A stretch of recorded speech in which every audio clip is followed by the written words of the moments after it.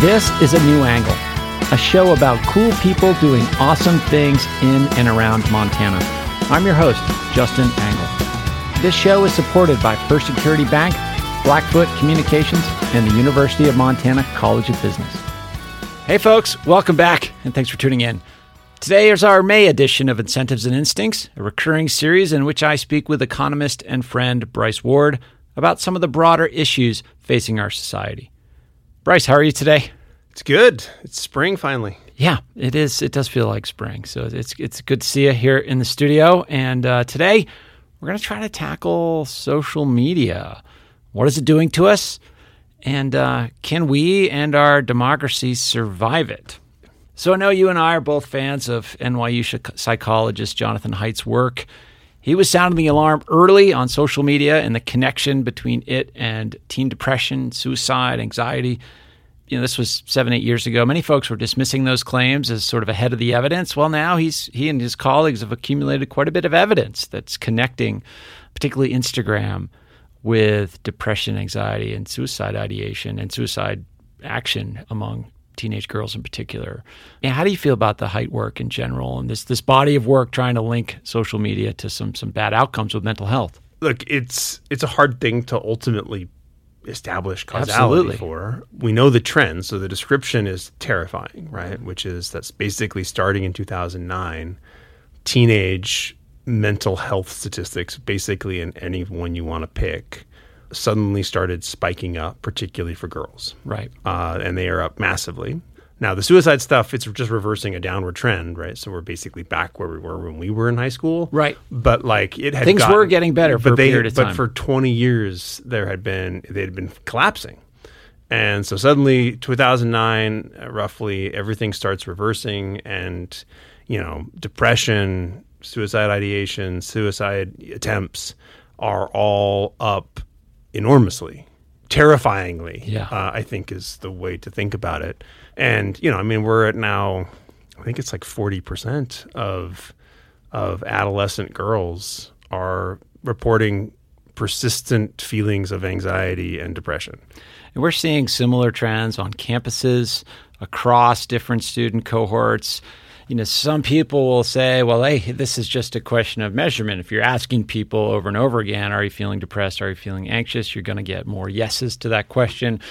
But we're also seeing this in hard measures, people taking their own lives. And that's the, you know, I mean, so the other thing that people push back on was, oh, it's just now we're more comfortable talking about it. Yeah. Right. Which is always a bit bogus. I mean, maybe not the depression ones because we didn't ask those questions, but certainly like, you know, have you ever thought about suicide? Was a question that I took. I took the youth high school, whatever the CDC survey is. I remember taking it when I was a sophomore. Yeah. You know, that data goes back to the early 90s when I was in school. And, you know, we were asking these questions then, and people were saying, yes, I have thought about suicide, and I have made a plan to commit suicide. So that part, you know, I mean, that decline was real. And so I never really bought into it's just we're more comfortable. There may be a little bit of that.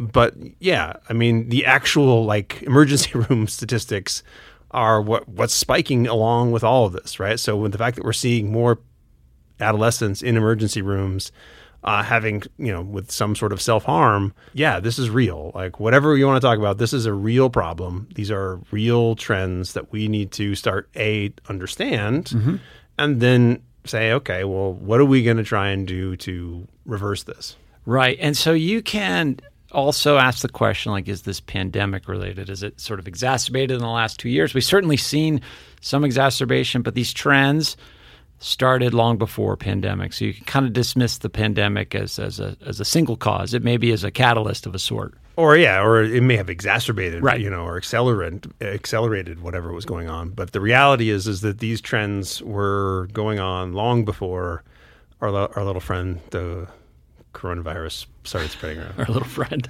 Yeah. So what do we know about mechanism? You know, because that's one thing that I think was a common critique of this body of research. It was saying, you know, correlation is not causation. How are we trying to establish causation? Well, obviously, the way we really want to establish causation is through experiment. Right. And we actually now have a couple of experiments. A friend of mine from graduate school, a guy named Matthew Jenskow, who's at Stanford, he has 2 papers now where we have experimental evidence, not necessarily focused on teen girls, but the first was him and a group of colleagues in 2018 in the weeks before the 2018 election, they paid people to deactivate their Facebook accounts randomly. Okay. Right? And what did we learn? Well, we learned that your subjective well-being report went up, your polarization went down, your knowledge of the news went down, and there was some other evidence that basically that people were addicted to this. And then a newer paper with a guy named Hunt Alcott on digital addiction, which was about Facebook, that they put an app on people's phones that put a hard limit on how much time you could spend on Facebook, Instagram, Twitter, Snapchat, your browser, and then basically said, look, we'll pay you for every minute that you reduce. Right. And again, they found that when you paid people spent a lot less time. And then when you took the money away, they kept spending less time. And, they followed up for 6 weeks after the initial experimental period, and people continued to reduce it. And then, that combined with some other evidence, basically what they figured out was about a third of the time that people spend on their phones in those kinds of apps is due to self-control problems. Right. They don't want to do it, but they're addicted to it, or whatever. The paper's called Digital Addiction. People can go check it out. But so we know that it's addictive. We know that it was designed to be addictive. And that addiction piece, though, let's pause on that for a moment, because that's kind of a controversial term in many ways. I mean, there is a neuropsychologist at Columbia, Dr. Carl Hart, who does work on actual drugs, where he pays crack addicts or cocaine addicts to stop using cocaine. And he says, because I can find the inflection point where they say, I'd rather have the $1 or however many dollars versus another dose, is evidence that the addiction is not this chemical mechanism that we necessarily think it is. So, how we sort of frame addiction in this conversation is probably going to be a little bit loose in those terms. Yeah. So I think we'll just use the language they use, which is self-control problems, right? It's something, it's not that I'm like, this is clearly the best use of these minutes. It's, I'm here because something has put me here, and when I'm given the opportunity to try and restrict it, I do. Yeah. So there's this self-control problem. We are inclined to use more of this thing, and we'll get into the why of that in a moment, but let's talk about the why does it hurt us? So I think there's a couple of different hypotheses. So the first hypothesis is particularly the posting of pictures of yourself.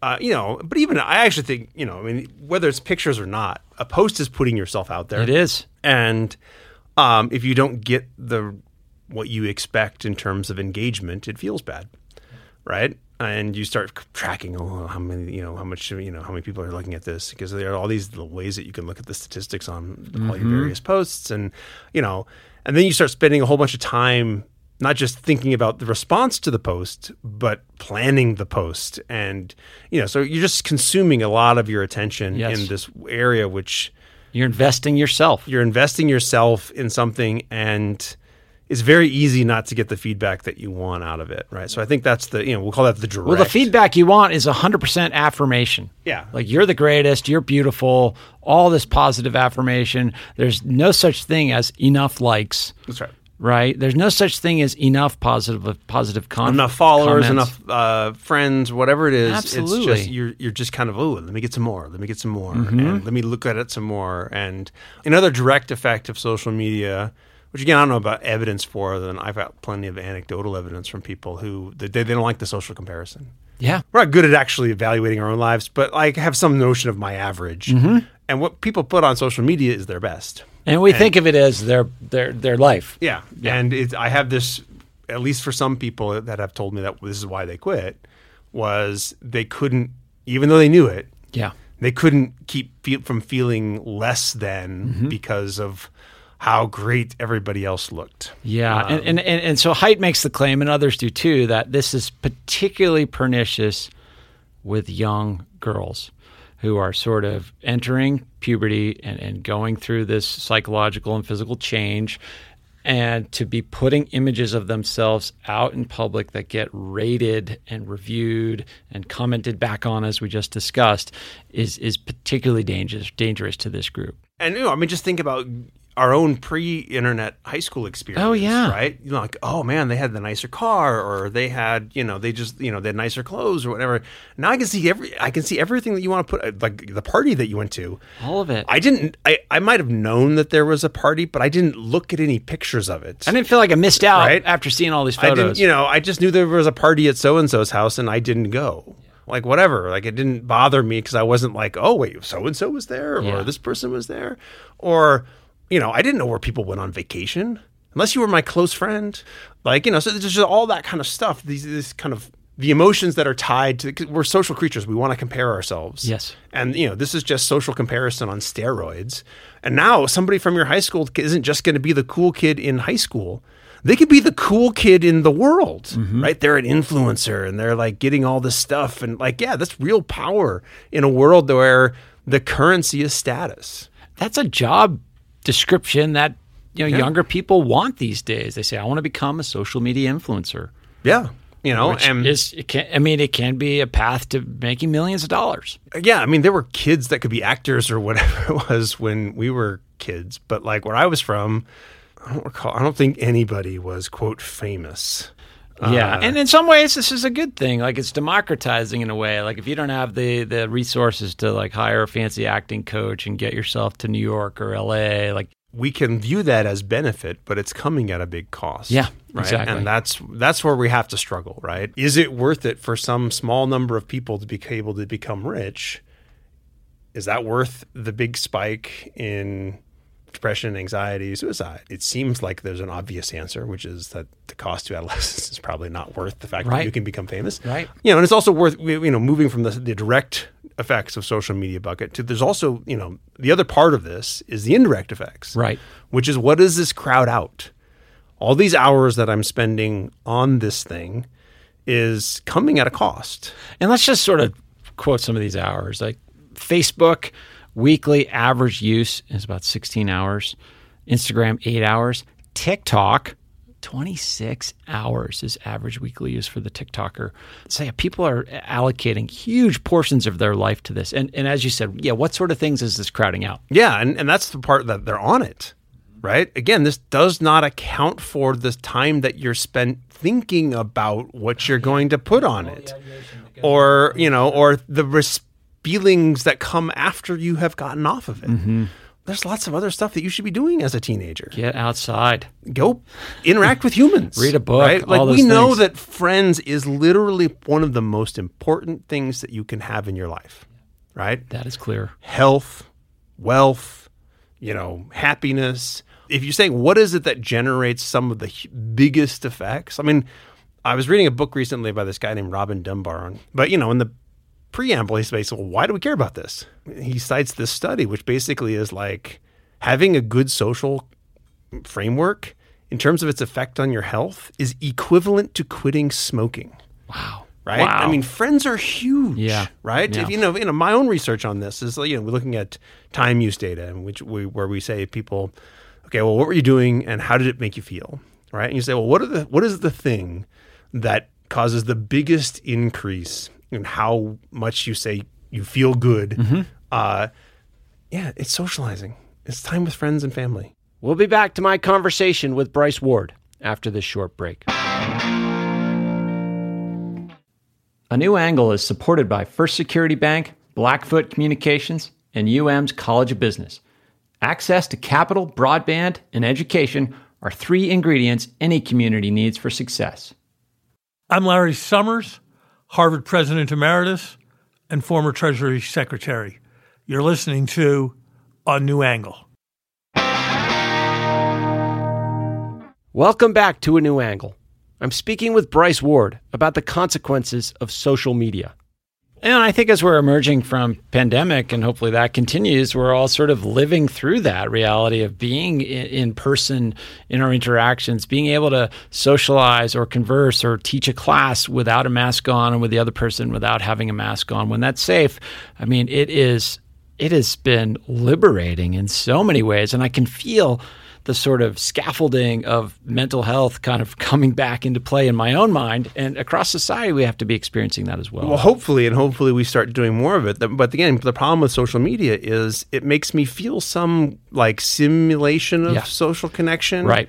At a ridiculously low cost, right? Because normally to interact with people is work, right? It takes work. Right? I got to get dressed. I got to leave my house. Like, I got to like clean up. Like I got to be presentable. Right. I got to drive somewhere or walk somewhere or travel somewhere. It's really hard. And that's a very kind of, to draw from Stoicism a little bit, it'd be interesting, or I think a useful framework for thinking about social media for the listener and for us is like, what is it stealing? Like you're paying for this with your life. You're allocating time that you can't get back to this thing. What is that crowding out? It's crowding your attention, right? In fact, that's what the digital addiction paper, like, then when they were looked at social subjective well-being kind of stuff, the thing that moved the most was a measure of kind of attention, right? That's what you were giving up. That's what you get back when you don't put your time into social media is you get attention to other stuff. And, those are scarce. Effort, motivation, attention are scarce commodities in your life. Right. And, you should be thinking about how you want to allocate them just as you would your bank account. So Derek Thompson refers to social media as attention alcohol. Yeah. And, I think that's a really nice metaphor for what it is, it's fine for a lot of people. It's totally okay to do it in some form of moderation. But like for some people, it really does. It hijacks your attention. And unlike alcohol, it's new. We've had alcohol forever. Yeah, it's not regulated.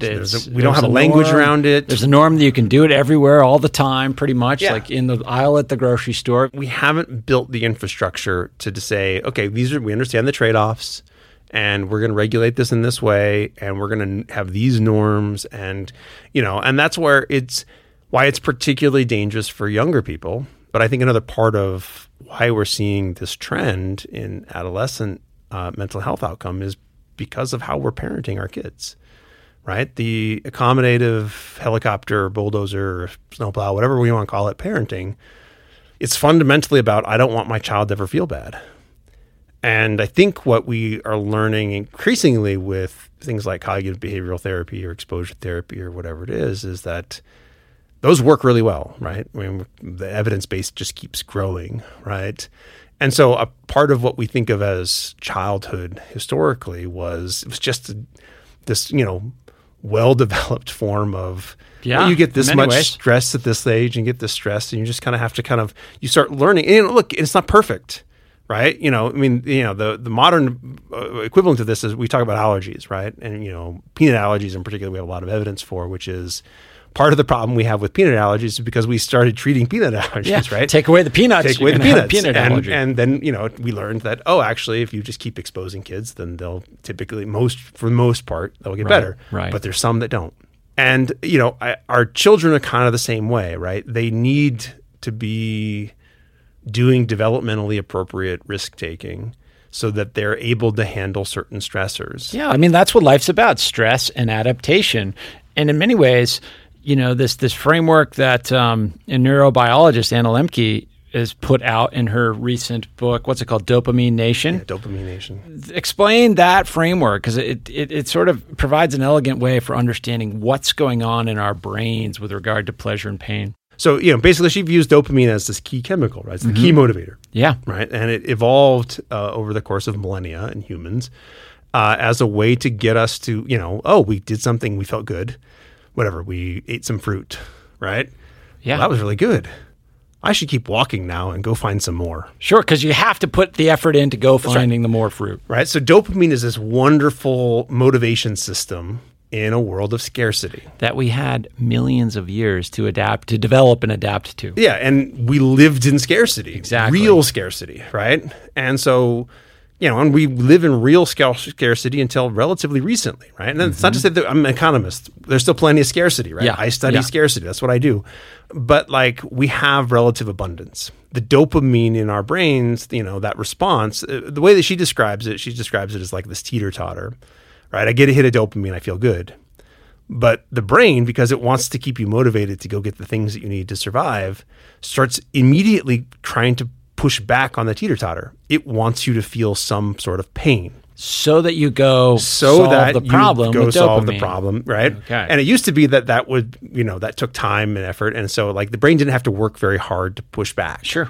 Yeah. Right. But like I just ate some candy, right? And there's, you'll notice this, most people will notice this, which is I ate some candy. I should go get some more candy. Yeah. Right. And so I just get up off the couch and walk back to the candy area and get another handful of M&Ms. But the interesting inflection point is it's not that the candy makes us feel good and I want more of that. It is that the absence of candy makes me feel bad. In order to avoid feeling bad, I go get more candy. That's right. So you're never actually increasing your well-being. You're avoiding the lack of well-being in many ways. And that's the challenge, right? Is that, what I took from Dopamine Nation is social media is a different form of abundance, right? Yeah, And she talks about it as look, for some people, that is what gives them hits of dopamine, and it's immediate. And a lot of it's non-conscious. It's just non-conscious, right there. it's just I get right on my there. phone. It's autopilot. We have to develop language around it. We have to develop habit around it. We have to learn how to manage our dopamine in a world of relative abundance. Right. When I can find a way to satisfy that craving that my brain is saying, oh, that would feel good, right? Without having to do much work, right? Yeah. And that's the challenge we have with living with abundance and what's new right now. I mean, so we've had dopamine issues with sugar and alcohol and Sure. drugs For ages. for a long time. We're now understanding it better, and hopefully that will lead to better treatments for those types of addictions. But what we have now, we have made information and entertainment as abundant as possible. Well, essentially, we have this media ecosystem, and it's not just social media, right? The streaming, and going back to those indirect effects. What are we giving up, right? We've made it so easy. I don't know about you, but do you remember like high school and college spending hours walking around the video store? Oh, yeah. Trying to find a movie. Right. Now, sometimes that happens when I have so many. I have like literally the entire library of movies and television to watch, and I'm like, well, which should I find? But like for the most part, it's like my head thinks it. Oh, I should watch X. Sure. Boop. Or Netflix has created it before you even knew you needed Yeah, it. And you just take their recommendation and you go with it. And it's just there. And like, I don't, it's like, well, why would I don't need to, this is great. Like, and some part of it is great. But like in terms of what are we giving up in terms of actual relationships with other humans? Yeah. What is it stealing from us? There's real cost in terms of just what kind of relationships we're having and, what are we doing with our lives and what are we getting out of it? And, I think we have to, so hopefully the solution is what Lemke is suggesting in Dopamine Nation, which is we have to learn how to manage this teeter-totter that she describes of, essentially what she describes is, you get the good stuff and then your brain pushes what she calls gremlins on the other side. And the more you keep pushing, the more gremlins it does. Gremlins are out there. And the more, and those gremlins start to cause chronic pain, maybe anxiety, maybe depression, maybe all of these things that we're seeing in such high rates is because we have solved some of what we thought of as problems. Right? We solve scarcity problems. Which as economists, that's the whole thing. We want to solve scarcity problems, only to discover that our brains are hardwired for scarcity. We've seen this obviously in economic development forever, right? It's like, oh, we'll solve this problem by like building this thing. And then it's like, well, that creates this problem. Oh, we're going to be, this just constant engineering that we have to keep going through it's a challenge. And, but hopefully getting to this part of our brains and starting to understand it will give us new tools, new language, new norms. It'll take some time, which will allow us to live with the abundance in ways that aren't making us sad, unhappy, suicidal, whatever, all these kinds of things that are real problems. As we close, though, Bryce, I would like to leave listeners with 2 recommendations for how to address this problem in yourself. If some of the things we've talked about resonates with you, 2 things that have worked well for me are, Montana's a big state with a lot of areas that don't have connectivity. Get out into those areas. This is May, and the weather's getting better. The access to the high country is getting better. Get out there. Disconnect yourself with intention. Leave the phone behind. The other thing that I do is I set my phone to grayscale. Try that for a week. Set your phone to grayscale. You can do it in the iPhone. I will publish a link to how to do that in the show notes. But set your phone to grayscale. Commit to it for a week.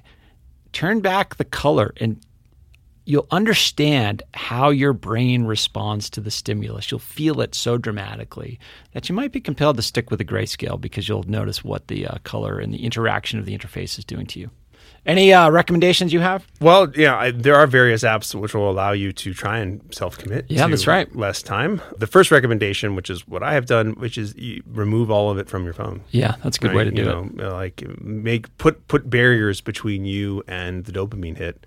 At least make you go get your computer. Just like the walk to the next banana tree. That's right. And, and then the other thing, which is, this is broader, what Lemke describes is what she did with her kids was she did a lot of what she called forced marches, right? So, I think this is why the evidence on exercise is so compelling on why it's so good for us in terms of our mental health and well-being is you're you're basically saying, oh, I'm pushing on the other side. I'm making myself feel the pain, and then your brain is doing the exact reverse. It's putting the gremlins on the pleasure side.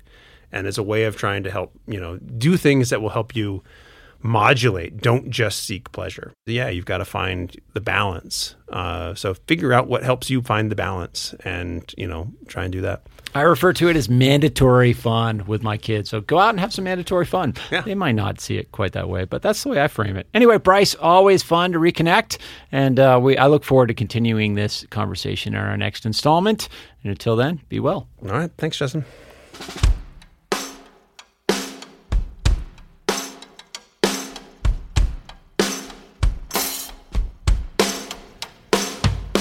Thanks for listening to A New Angle. We really appreciate it. And we're coming to you from Studio 49, a generous gift from University of Montana alums Michelle and Lauren Hansen. A New Angle is presented by First Security Bank, Blackfoot Communications, and the University of Montana College of Business. With additional support from Consolidated Electrical Distributors, Drum Coffee, and Montana Public Radio. AJ Williams is our producer. BTO, Jeff Ament, and John Wicks made our music. Editing by Nick Mott, and Jeff Meese is our master of all things sound. Thanks a lot, and see you next time.